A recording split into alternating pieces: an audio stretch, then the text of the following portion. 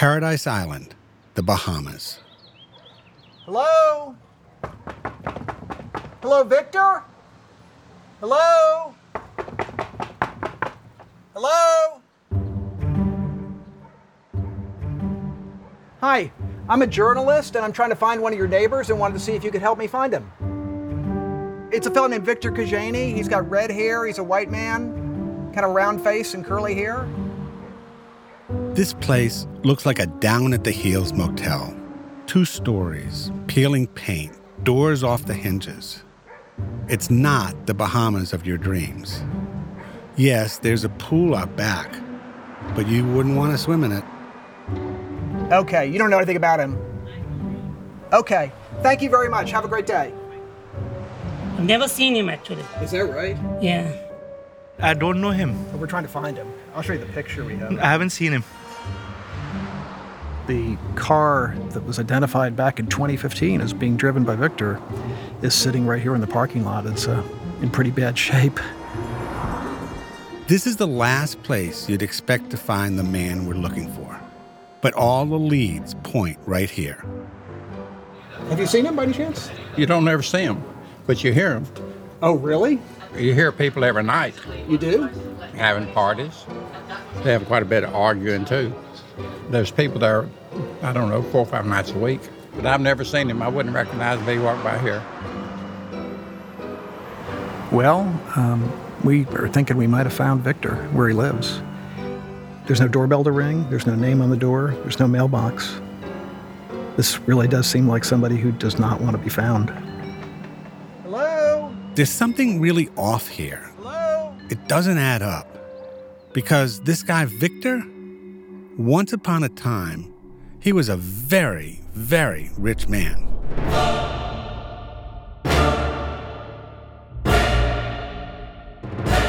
From Blanchard House, I'm Joe Nocera, and this is The Pirate of Prague.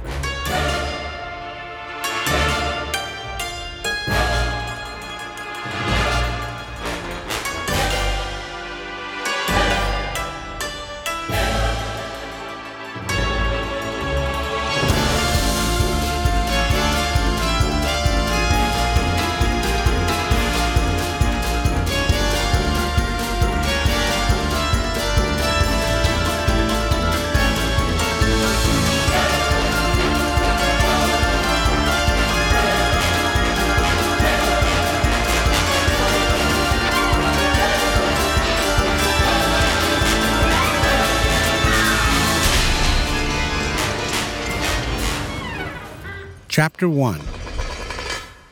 The Party. The thing about bad guys is you often can't help but like them, in spite of yourself. And let's not mince words here. This is a story about a very bad guy indeed. A guy who came from nothing to having the very best of everything. Everything everyone else wants. Private jets, yachts, secluded islands, and suitcases bursting with cash. Other people's cash. The fellow in question was an oligarch. The first oligarch. The oligarch who showed all the other oligarchs how to be an oligarch. Only, unlike the rest of them, this guy, you could imagine being friends with him. People liked him. I mean, they really liked him. He was a real schmoozer, a charmer. And unlike those other oligarchs, this guy's not Russian. He's from the Czech Republic. The tabloids called him the Pirate of Prague. I was mesmerized. I was wildly attracted to him. I just thought I had never met anyone like him, which most people who've met him would also say. He goes to me, my name is Victor Kuzini. I'm here to buy an island. Like a mad genius, perhaps a bit twisted. It was one of those experiences you look back on and think, was I really there? Did I really do that? You know, did all of this really happen?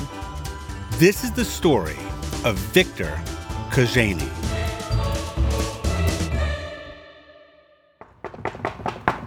Hello, Victor? Hello? That guy knocking on the door? That's Peter Elkind, a journalist and a good friend of mine. Once upon a time, we worked for the same magazine. And I sent you around the globe on this one. You did. I went to Nassau in the Bahamas. I got to take a plane ride with Victor at the controls. Oy, that sounds kind of dangerous. Yeah, it was interesting, to say the least. And I spent a lot of time with some of the wealthiest people on the planet, and I also got to travel to Azerbaijan, of all places. And you love the story, but I got to ask, was it because you got an all-expenses-paid trip to the Bahamas? There was that. I didn't exactly spend time on the beach, but yes, I really, really love this story. So anyway, you wrote it, I edited it, we published it, but the tale hadn't really ended. Exactly right. And it was far from over, and I always wanted to return to it because a lot has happened since. All right, so we are back. So where do we start? Well, how about Christmas 1997 in Aspen, Colorado? Okay, so it's early evening, 3 days before Christmas. Aspen's shishi. Really shishi. The sort of place you buy a house when you've really made it. Actually, it's the sort of place where you can't buy a house unless you've really made it. Sure, there's skiing, but if you're in this tax bracket, who cares about the skiing? Anyway, it's 1997. Bill Clinton is president, and the Spice Girls are at #1 with their hit song, Too Much. And in this town, everyone has too much. One guy in particular.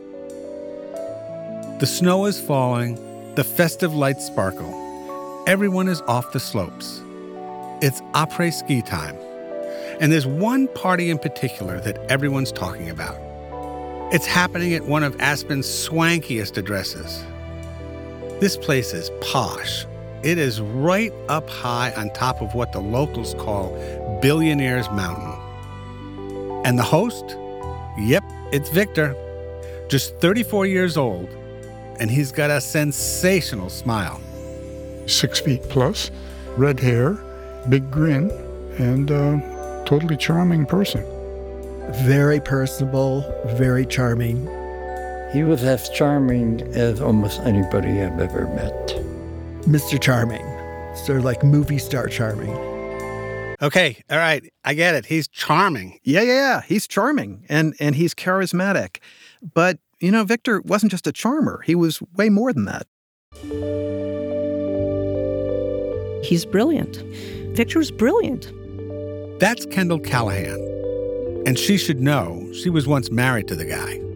I was like, he's so brilliant. I've never met anyone more brilliant in my life. I remember telling my sister, I've never met anybody so smart. And I find intelligence incredibly attractive. But the very thing that I loved about him, which was his brilliance, was also the thing that was lethal about him. Yeah, she said lethal. Victor was the new boy in town. Nobody seemed to know much about him, except that he was some kind of businessman, and he had a lot of cash. There's a rumor that at some Tony Mayfair restaurant in London, that's the most expensive neighborhood, he sent back an $8,000 bottle of French wine, complained it was too young. The check that night, $21,000. If I had said to him, I really feel like some truffles, he probably would have sent the plane to Italy to pick them up. There was this feeling of limitlessness. That's Catherine Fleck. Aspen's her home, and she got to know our guy pretty well. He made quite the first impression. Victor came to town in the fall, I believe. And the story goes that he arrived with a suitcase full of cash, walked into a real estate office and said, I want to buy a big, beautiful house. And what I really want is the house up on top of the mountain.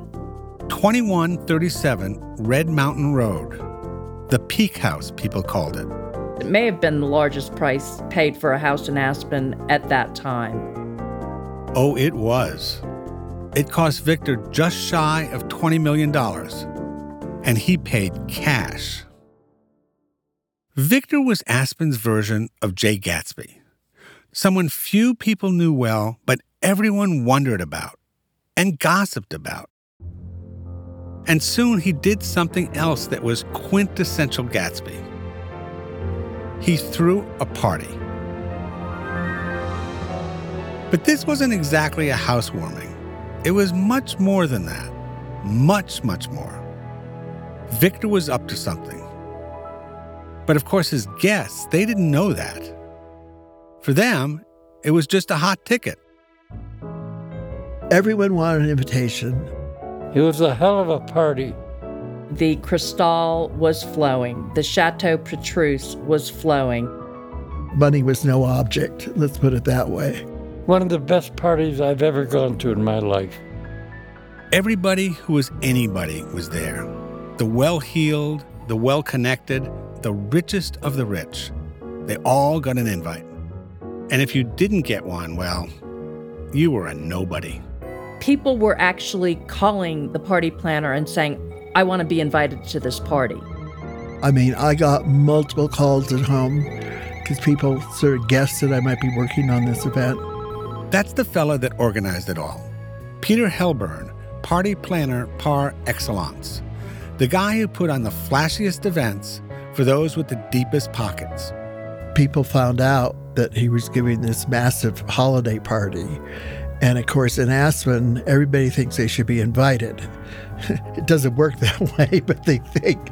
They certainly will call whomever they know to see if they can get in that way. All the little ploys are tried. The guest list started with 100 names. But guess what? It kept getting added to. We were hearing rumors that the count was, up to 450, and then the count was up to 500. At which point we tried to have a conversation with Victor that we can't really handle any more people. And he said, "Oh, you can make it work," and walked away. The invite said 7 p.m., and boy, were people eager. Everybody sort of arrived at the same time. At one point, there were people standing outside waiting to get in, which sort of reminded me of a nightclub. a bad nightclub. It was pandemonium. Where do you put 500 coats? Where do you put it?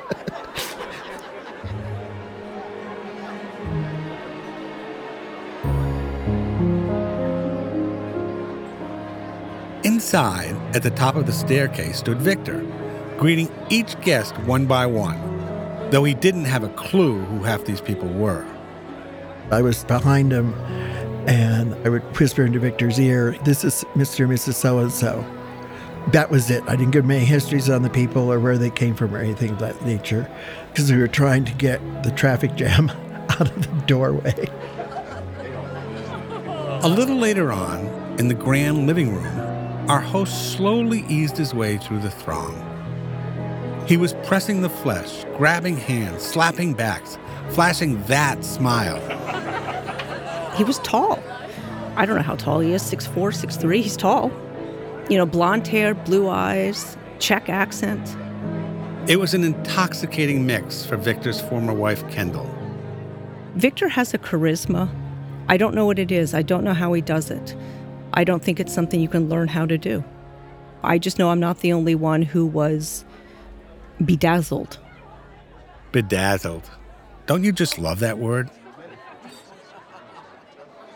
Victor wasn't the only draw. There were some big names there that night. Goldie Hawn, Kurt Russell, and Ivana Trump. Was it really 5 years since her divorce from Donald? But they weren't the guests who really mattered to Victor. They were part of Victor's act to impress the guests who did really matter. The big money types. They were Victor's marks. Like his new neighbor, Rick Burke. Hardly a household name, but worth a lot more than most household names. He's the Burke from Dooney & Burke, the luxury handbag maker. And there's a lot of money in handbags. Burke wasn't even going to come to the party. Said he didn't have a tux. But Victor picked up the phone and twisted his arm. So Burke went. And like everyone else, he was blown away. But of course, in time, like plenty of other people there that night, he'd come to wish that he'd stayed home. So, Peter, who else was there? Well, there were a bunch of other big money investors. And crucially, there was this guy, Aaron Fleck. So tell me about him. Aaron Fleck is a money manager who handled a few $100 million in assets, and it was mostly for wealthy families. And that's not a ton of money as these things go. But the crucial thing about Aaron was that he was really well liked and very well connected. He had impeccable connections on Wall Street. So he's the kind of guy Victor wants as an ally. Exactly.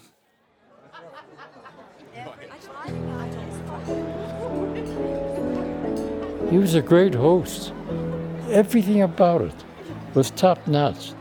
That's Aaron Fleck, still going strong at 101. Everything was the finest. The hors d'oeuvres, the caviar. You know, he bought the champagne, the pink stuff, and the Petrus. I heard he bought all the Petrus around the country. Peter, what is Petrus? Actually, Joe, it's Chateau Petrus.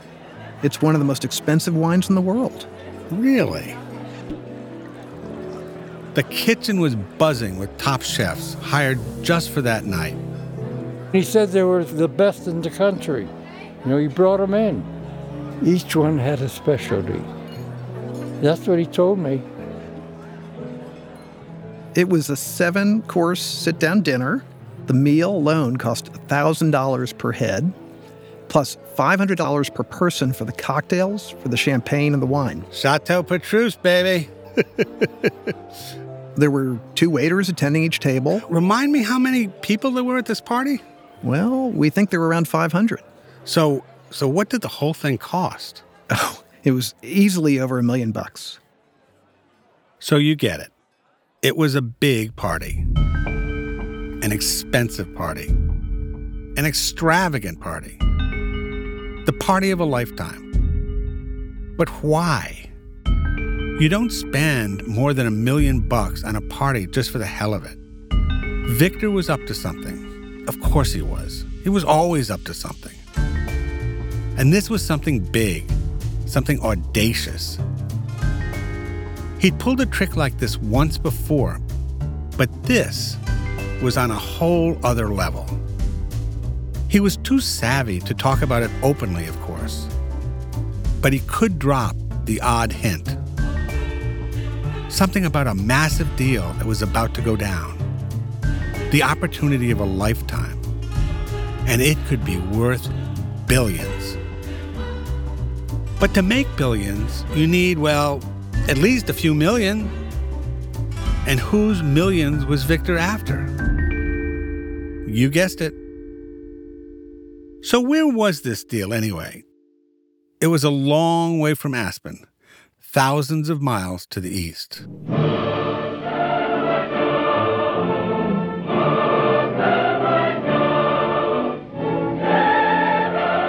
Welcome to the Republic of Azerbijani. Not exactly the best place on God's earth to invest. On the checklist of red flags, it's got 'em all. War-torn. Check. Azerbaijan suffered a great many casualties. The war had really taken its toll.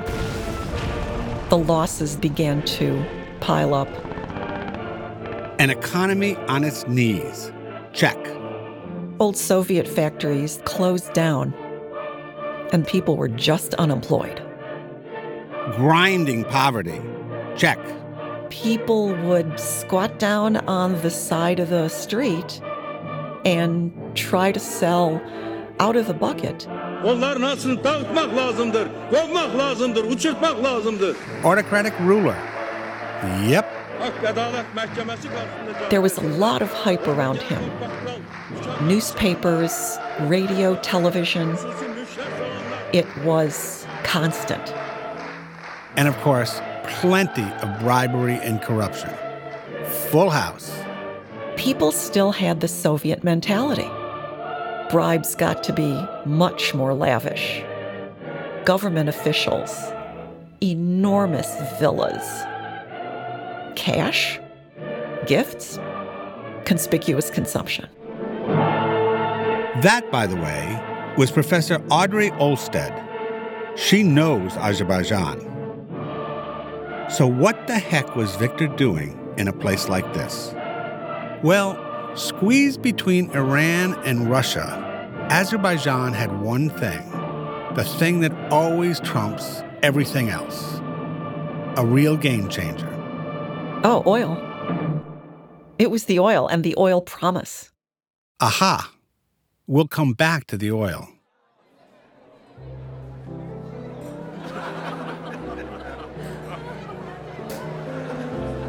Meanwhile, at the Peak House, everybody was getting, shall we say, thoroughly lubricated. We had tables all over the place. I mean, tables everywhere. I mean, close enough that you could actually fall into the reflection pool. And I think somebody did. It was all play. It was all play. Everything was top drawer. So people really were indulging, shall we say. And they were also touring the house. And what a house it was. Carved into the side of the Red Mountain, less a house and more an estate, with a heated driveway to melt the snow. The inside was something else too. 7 bedrooms, 8 bathrooms. There was a $2 million ivory collection, a 17th century Flemish tapestry, a couch hand-sewn from 33 alligator skins. There was a hot tub, a spa, sauna, a lap pool, a solarium, a 12-vehicle garage with a $250,000 jet black armored Mercedes parked inside. The place even had its own elevator. No oligarch should ever have to take the stairs, right? A total of 23,000 square feet of primo Aspen real estate.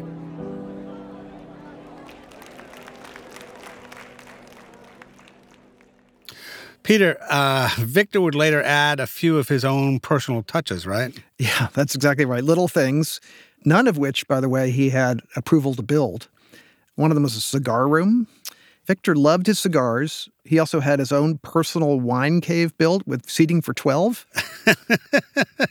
You go to the wine cave, you sit down and you have a drink? Or 2 or 3. And then he had a panic room installed in the house. Did he have anything to panic about? Well, not just yet. And you'll love this detail, Joe. Behind a hidden door, he had a mistress bedroom suite installed in the house. A mistress suite? Ay. So you've driven up to the Peak House and you've had a little sniff around. What was it like? Yeah. I only managed to stand outside the main gates. We couldn't go in.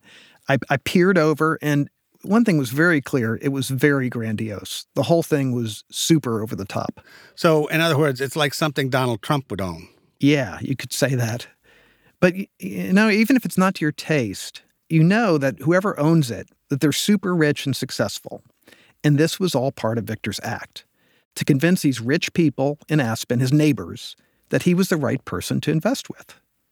You could say it was the Shadow Petrus of homes.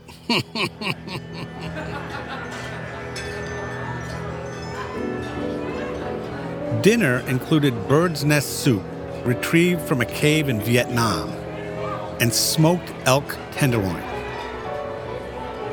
And then it was time for the main event. The partygoers could hardly believe it. The headline act, a real A-lister, Natalie Cole. They brought the lights down. They had the roaring fire. Everybody got situated, and she came into the room singing. And people were blown away. It was really amazing because she had polished off most of the bottle of Grand Marnier before she even performed. The food, the wine, the house, and now this, being serenaded by Natalie Cole by the fireplace 3 days before Christmas. And was that the ghost of her father, Nat King Cole, flickering above the flames? Or was that just the Chateau Petrus taking effect? What a show. But remember, this spectacle, this piece of theater, it was all part of the lure, an elaborate seduction. And it was slowly working its magic. And still, Victor had only just hinted about his deal, his grand plan with the promise of almost unimaginable returns. The kind of returns you can only make with that stuff that has a magic all its own. Peter, I never thought of Azerbaijan as having a lot of oil. But then again, I never really thought about Azerbaijan at all. Understandable, but Joe, Azerbaijan really has a lot of oil. It was actually the site of the world's first oil well. And back in the early 1900s, it was the Saudi Arabia of its day. At one point, it produced half of the world's oil. Azerbaijan. It was the first time many of them had even heard of the place. But that didn't matter. By this stage of the evening, they didn't care. Victor's hints just sounded so exotic, so enticing, so intoxicating. Victor had his guests right where he wanted them. They were sold. But not because of the plan. They barely knew what the plan was. It was because of Victor.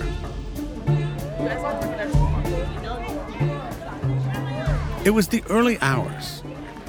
Party planner Peter Helburn was helping the stragglers out the door. I think we got the last person out at like 3 a.m. High-rolling investor Aaron Fleck had a terrific night. I never stayed out that late before or after. It was very late. They'd remember this party for a long, long time. Victor made sure of that.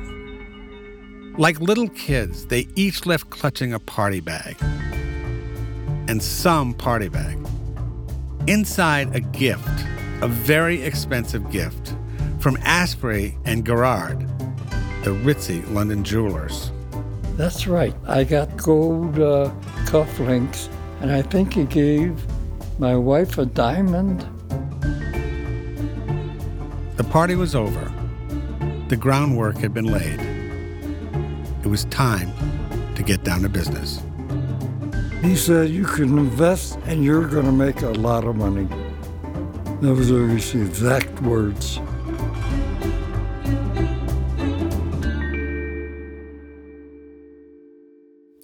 What exactly was this deal of Victor's? Well, it was all about Azerbaijan's crown jewel, SOCAR. SOCAR? It was a state-owned oil company, and Victor said it was being privatized, and it was up for grabs. And they were offering Victor a piece of it? Not just a piece of it, Joe. According to Victor, he could get his hands on the whole thing. Okay, that sounds completely crazy. Well, the whole story is crazy. But Victor knew exactly how he was going to do this. He had a plan. He'd done something like this once before. And so, just to put this in context, how big a deal was this at the time, which is, 1997? It was huge. If you owned SOCAR, you owned all of Azerbaijan's oil, and that was a lot. So it was a really big deal, and Victor was promising that anyone smart enough to get involved would make a fortune. We talked about the potential of many billions of dollars, more than 100 times your investment. 100 times your investment? I mean, even Warren Buffett wouldn't expect that kind of return. Anyway, word about the deal spread fast. Was it risky? Of course it was. But it was too attractive, too enticing to resist. Even for these investors, the smartest of the smart. Victor had cast his spell. The house, the party, and yes, the Chateau Petrus. It had all worked like a charm. His neighbors had been desperate to get into the party. Now they were desperate to join Victor's big scheme. He'd even have to fend some of them off. They barely knew the guy, but they were about to part with millions and millions of their hard-earned dollars. You see what he does. You see that he engages in something, but it's actually not for the other people. It's for him. It's the win for him. The shrapnel doesn't matter. And Victor's former wife, Kendall, she was one of the casualties. I understand how people are swayed by his charisma and his ability to charm people. That brought a lot of big people down.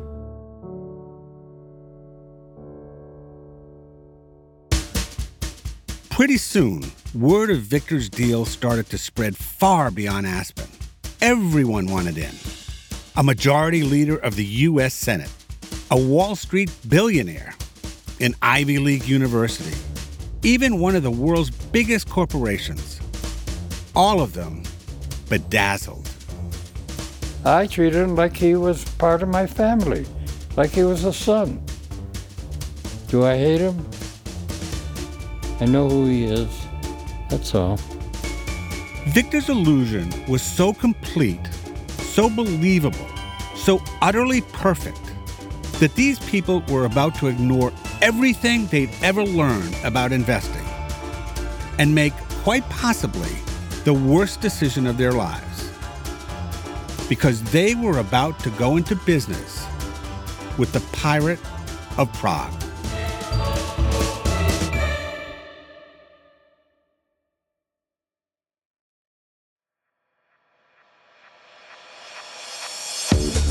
Věř mi, miluješ peníze, okouzlující, pirát z Prahy, finanční génius, miliony, kapitalismus, pirát z Prahy. From Blanchard House, you've been listening to The Pirate of Prague, hosted and written by me, Joe Nocera. Reporting by Peter Elkind. The producer and co-writer is Ben Crichton. Music is by Daniel Lloyd Evans, Louis Nank Munell, and Toby Matamong. Sound design and mixing by Volkan Kizeltug. The creative director of Blanchard House is Rosie Pye. The executive producer and head of content at Blanchard House is Lawrence Grizel.